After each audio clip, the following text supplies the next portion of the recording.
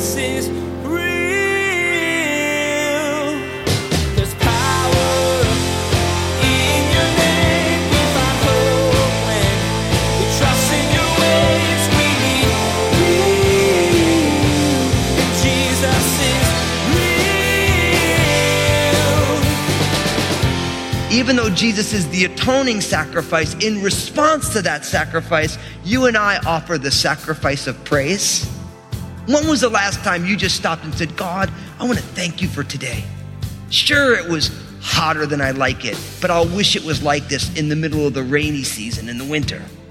Lord, I realize that things aren't exactly the way I want you, but you've given me this moment. You've put breath in my lungs, Lord. You've given me this day to make much of you. When was the last time we did that? Have you ever considered praising God to be a sacrifice?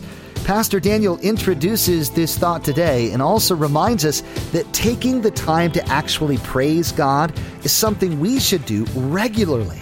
It's not easy, though, and will cause us to have to set our own agenda and complaints aside. When we praise God in the middle of the trials, though, they may start to seem less difficult, and God will be able to point the blessings out to us. Now, here's Pastor Daniel with his continuing study, Offerings Revisited. Jesus is real. All right, let's open up in our Bibles to the book of Numbers, chapter 29. Numbers chapter 29. As we continue the study through the Bible, we're in the book of Numbers. So it's the fourth book in your Bible. So you have Genesis, you have the book of Exodus, the book of Leviticus, and the book of Numbers. And we're in our third series here, our final series in the book of Numbers. We're calling the series Preparation because really at the end of the book of Numbers and then all through the book of Deuteronomy, the children of Israel are literally on the border of the promised land, the land that God promised to give to the descendants of Abraham, Isaac, and Jacob after he delivered them from Egypt. And you know that repetition is the greatest teacher, right? When you need to learn something, you need to hear it over and over and over again. And over time, it begins to sink in. It gets down deep into your bones. I remember when I was learning how to play bass as a young, aspiring rock star. And I remember like having to learn the notes, and I'd go over and over and over again, like, oh, what are these notes? And then at some point you're like, oh, okay, I know what that note is. You might not always play the right notes, and I definitely don't, but you know what they are. And God wanted the children of Israel to be reminded about all of the different laws. You have to think that God had given them the laws at Sinai and following some almost 40 years earlier.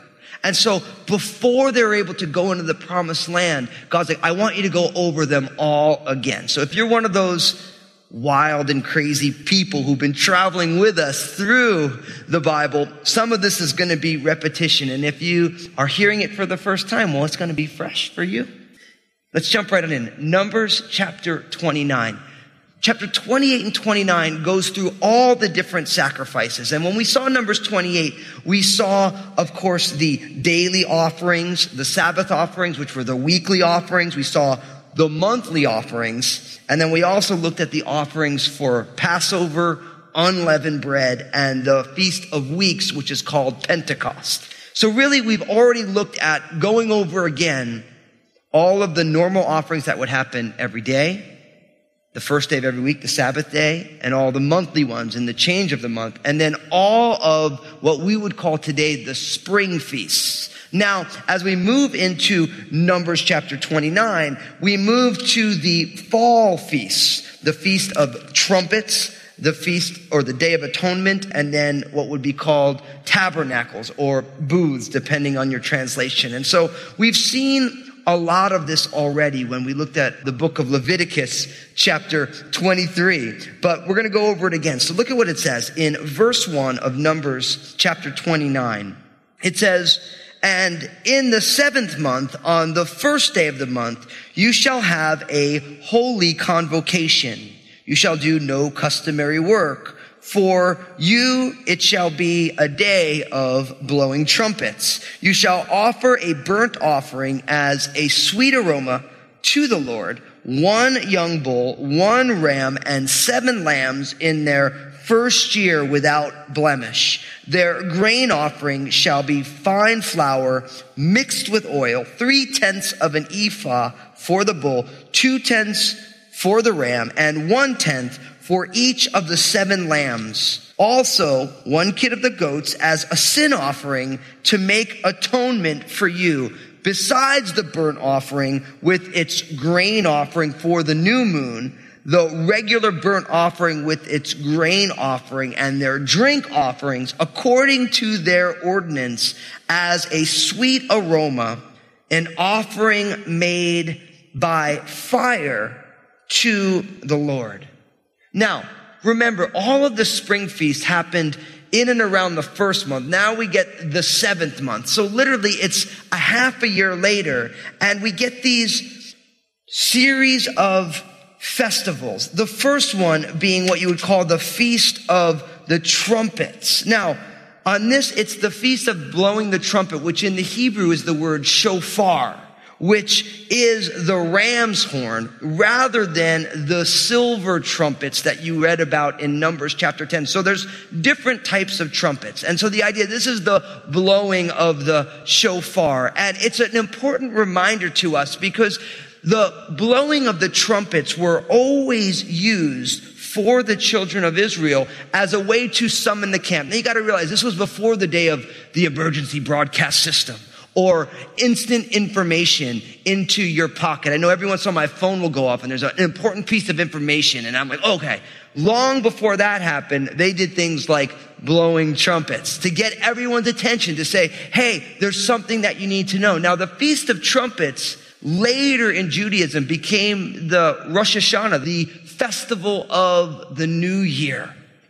So it's a way to commemorate the new year for the children of Israel. Now notice on their feast, it says, you shall do no customary work. I love that about the Bible because we live in a culture that is kind of obsessed with work. We're really not obsessed with work. We're actually obsessed with money. And in order to get money, we have to work a lot. But oftentimes in the Bible, God gives place not only for a lack of work, but a lack of work so that we can celebrate. And it's something that I think because as Christians we become very concerned about sinful celebration, that we end up being non-celebratory. And I think that that's just tragic. Really, because Jesus was a man of celebration. Remember in the Gospels when they accused him of being a glutton and a wine bibber? Literally, they're saying, you can't be a rabbi if you are having so much fun. They thought that there was something wrong with celebration, but all through our Bibles, we find that God gives the children of Israel a reason to celebrate. When we studied the book of Esther on Sunday mornings, Purim, 2 days of celebration. When was the last time you celebrated? That you said, it's okay to stop and just enjoy. Enjoy the moment. Commemorate something beautiful and amazing. I believe celebration is a spiritual discipline. It gives glory to God for what he has done. And for many of us, I think we've lost the art of celebration in the name of holiness. And in doing so, we've actually missed holiness. Because the only way we can be holy as the Lord our God is holy is to be like God. And when you see God instituting, don't work, celebrate. Rejoice, enjoy. Now again, we don't want to celebrate in an unholy way. We don't want to make the same mistakes that we react against, but we need to give space in our hearts to rejoice. And so there's no customary work. It's the day of the blowing of trumpets. And I think that Miles Davis was very excited about the Feast of Trumpets. If you guys don't know Miles Davis, it's okay, just look him up. He's most famous, one of the most famous trumpeters in history, my personal favorite. And so notice we have all of the elaborate sacrifices. And if you were with us when we studied the beginning of the book of Leviticus, a series that we called Sacrifice, we went over each one of these because there's literally a sacrifice for a chapter. And we went over all these different things. Notice you have your burnt offering. It's a sweet smelling aroma to the Lord. The idea is it's something that is pleasing to God. You guys know what it's like when you come home and maybe there's something cooking, you stuck something in the crock pot, or for me, sometimes I'll come home and Lynn will be cooking something and I walk into the garage and I'm like, oh yeah, we're going to have some fun when I get inside, right? It's pleasing. And what it's saying is that sacrifices are pleasing to the Lord. Now, what does that mean for you and I? First, Jesus was the sacrifice to end all sacrifices. Jesus said, I always do those things which please my Father.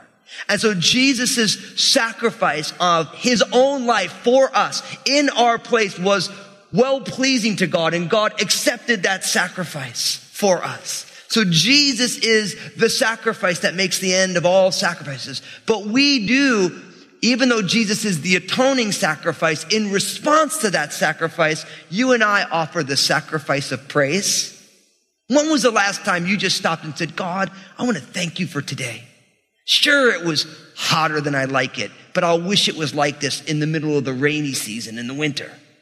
Lord, I realize that things aren't exactly the way I want you, but you've given me this moment. You've put breath in my lungs, Lord. You've given me this day to make much of you. When was the last time we did that? Just stopped and said, thank you, Lord, for today. It's really easy, isn't it, to lose that attitude of gratitude, so to speak. We're so used to being alive that we take life for granted. It's funny, every Wednesday night on my way into church, it's my time. I'm a guy, so I'm not always the best on the phone. So I call my father on Mondays and I call my grandparents on Wednesdays. And so they know when the phone rings and it's Wednesday, it's me. And they're like, hey, and they're excited. And because my grandfather, he's 92, my grandma's 89, they always say something to the effect of this. I'm like, how you doing? I'm here. It's a great day. And they say that because as my grandparents have gone on, a lot of their friends have passed on. And they realize what a precious thing life is. And it's funny because my grandma, she got an iPad so she can get on FaceTime with the kids. And she's like, this is so cool. I can see them. It's such a blessing to have eyes to see those cute kids. And that's such a necessary perspective because for many of us, we have gone through the entire day and we haven't appreciated anything. Everything is, so my car, it's not as new as it used to be. And the air conditioning isn't as cold as it used to be. And the gas mileage is so bad. And, it's like we're just taking it all for granted, aren't we? And in some ways, it's the curse of the affluence of our culture. It's so easy to take things for granted. It's so easy to take people for granted because they're always there. And you're used to seeing them. See, we need to praise God for his many benefits. And of course, God's greatest benefit is himself. We praise God not just for the gifts, but we praise God that he is God and we are in relationship with him. The sacrifice of praise pleases the Lord. It's us saying, God, thank you for providing. Thank you for being here. The Bible also says that we should present our bodies as living sacrifices, holy and acceptable to God, which is our reasonable service. So because Jesus was sacrificed for us, all of us have to come and say, God, I give myself back to you. I am alive, but I am dead to my own way of life. Lord, who have you called me to be? How did you create me to be? And God, give me the faith of a child to follow you into those steps. Sacrifice is pleasing to God because it is not self-serving. It is self-giving. And true love is self-giving, isn't it? It's well-pleasing to the Lord. Now, we go through the burnt offerings. You get one young bull, one ram, 7 lambs, all in their first year without blemish. Don't we always say that? The sacrifices that we are to give to God are meant to be the best, not our worst. Now, I always like to comment on this because I'm a lot like you, and I think that oftentimes we want to give God the leftovers rather than the best of what we got. Right?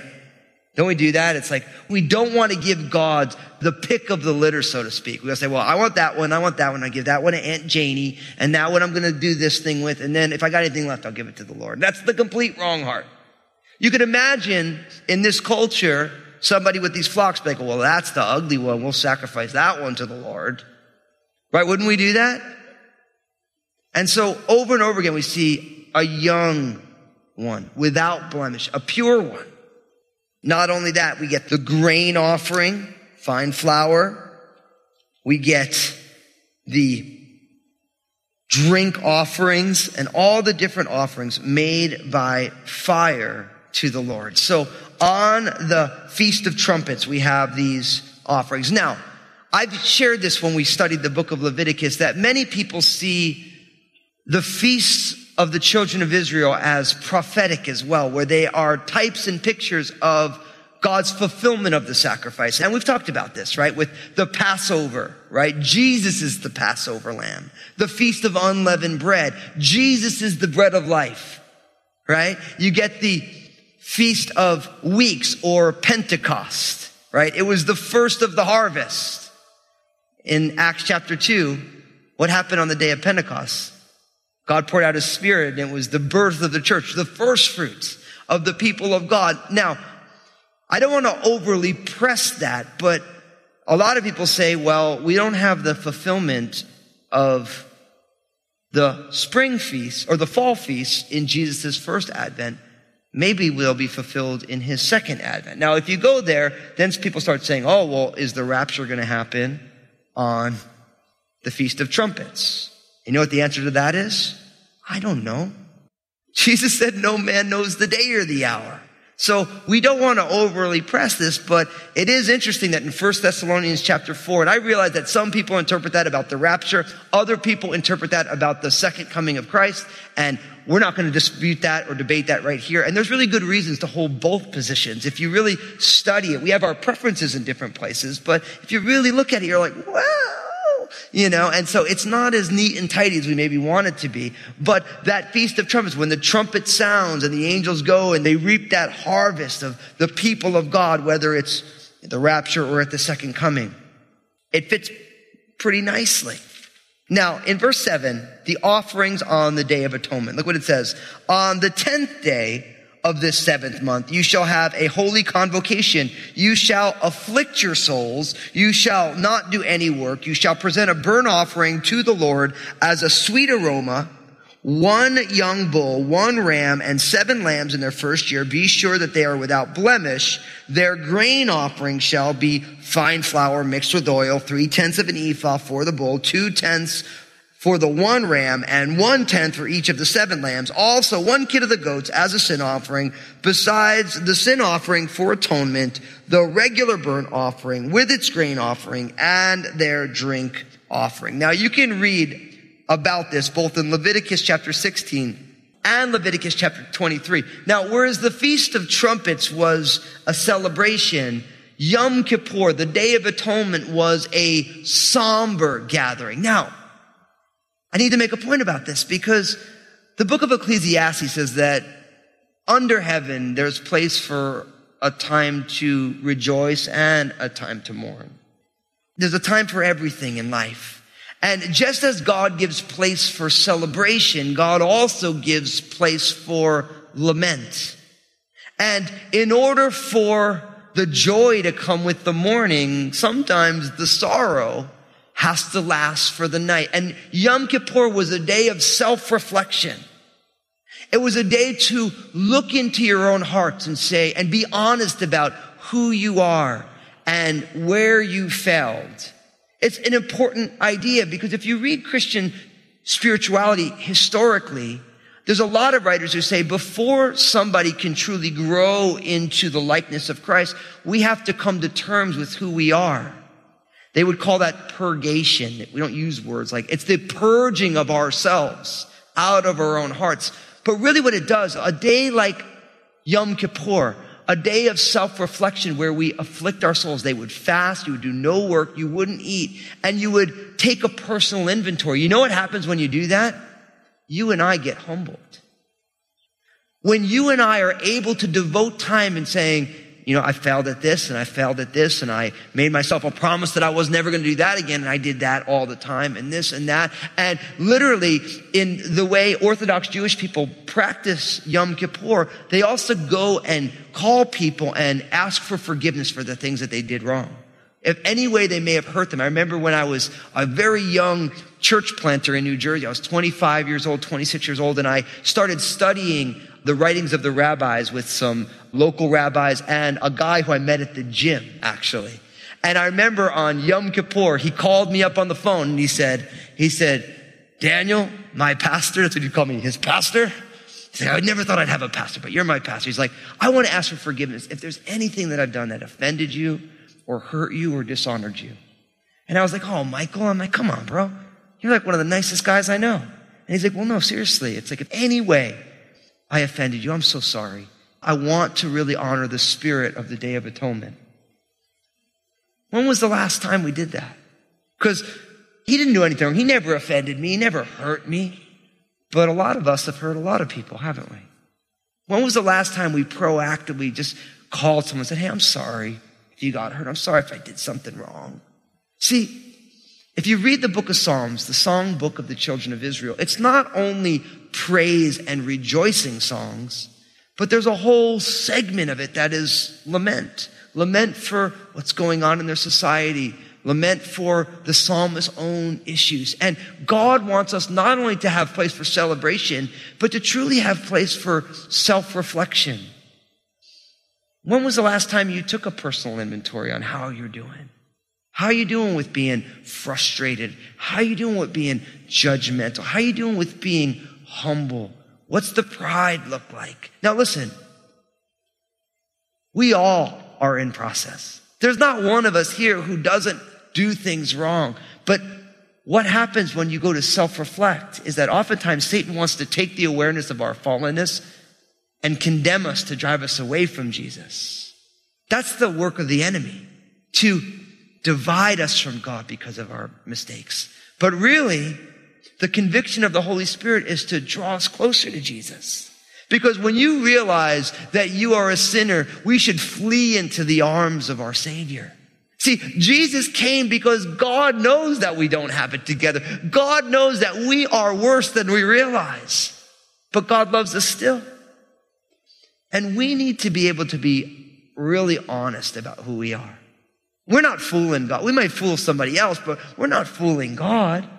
And for the children of Israel, they would have this one day, the most holy and solemn of days, where they would fast and they would do no work and they would self-reflect. They would afflict their souls. And we read about it in Leviticus 16 that at that point there is the one time that the high priest would go into the Holy of Holies after he sacrificed an animal to atone for his own sins. And then he would go in with the blood of the lamb to sacrifice or to atone for the sins of the children of Israel. It was the highest of the holy days in the children of Israel's calendar. But it began with a personal humiliation.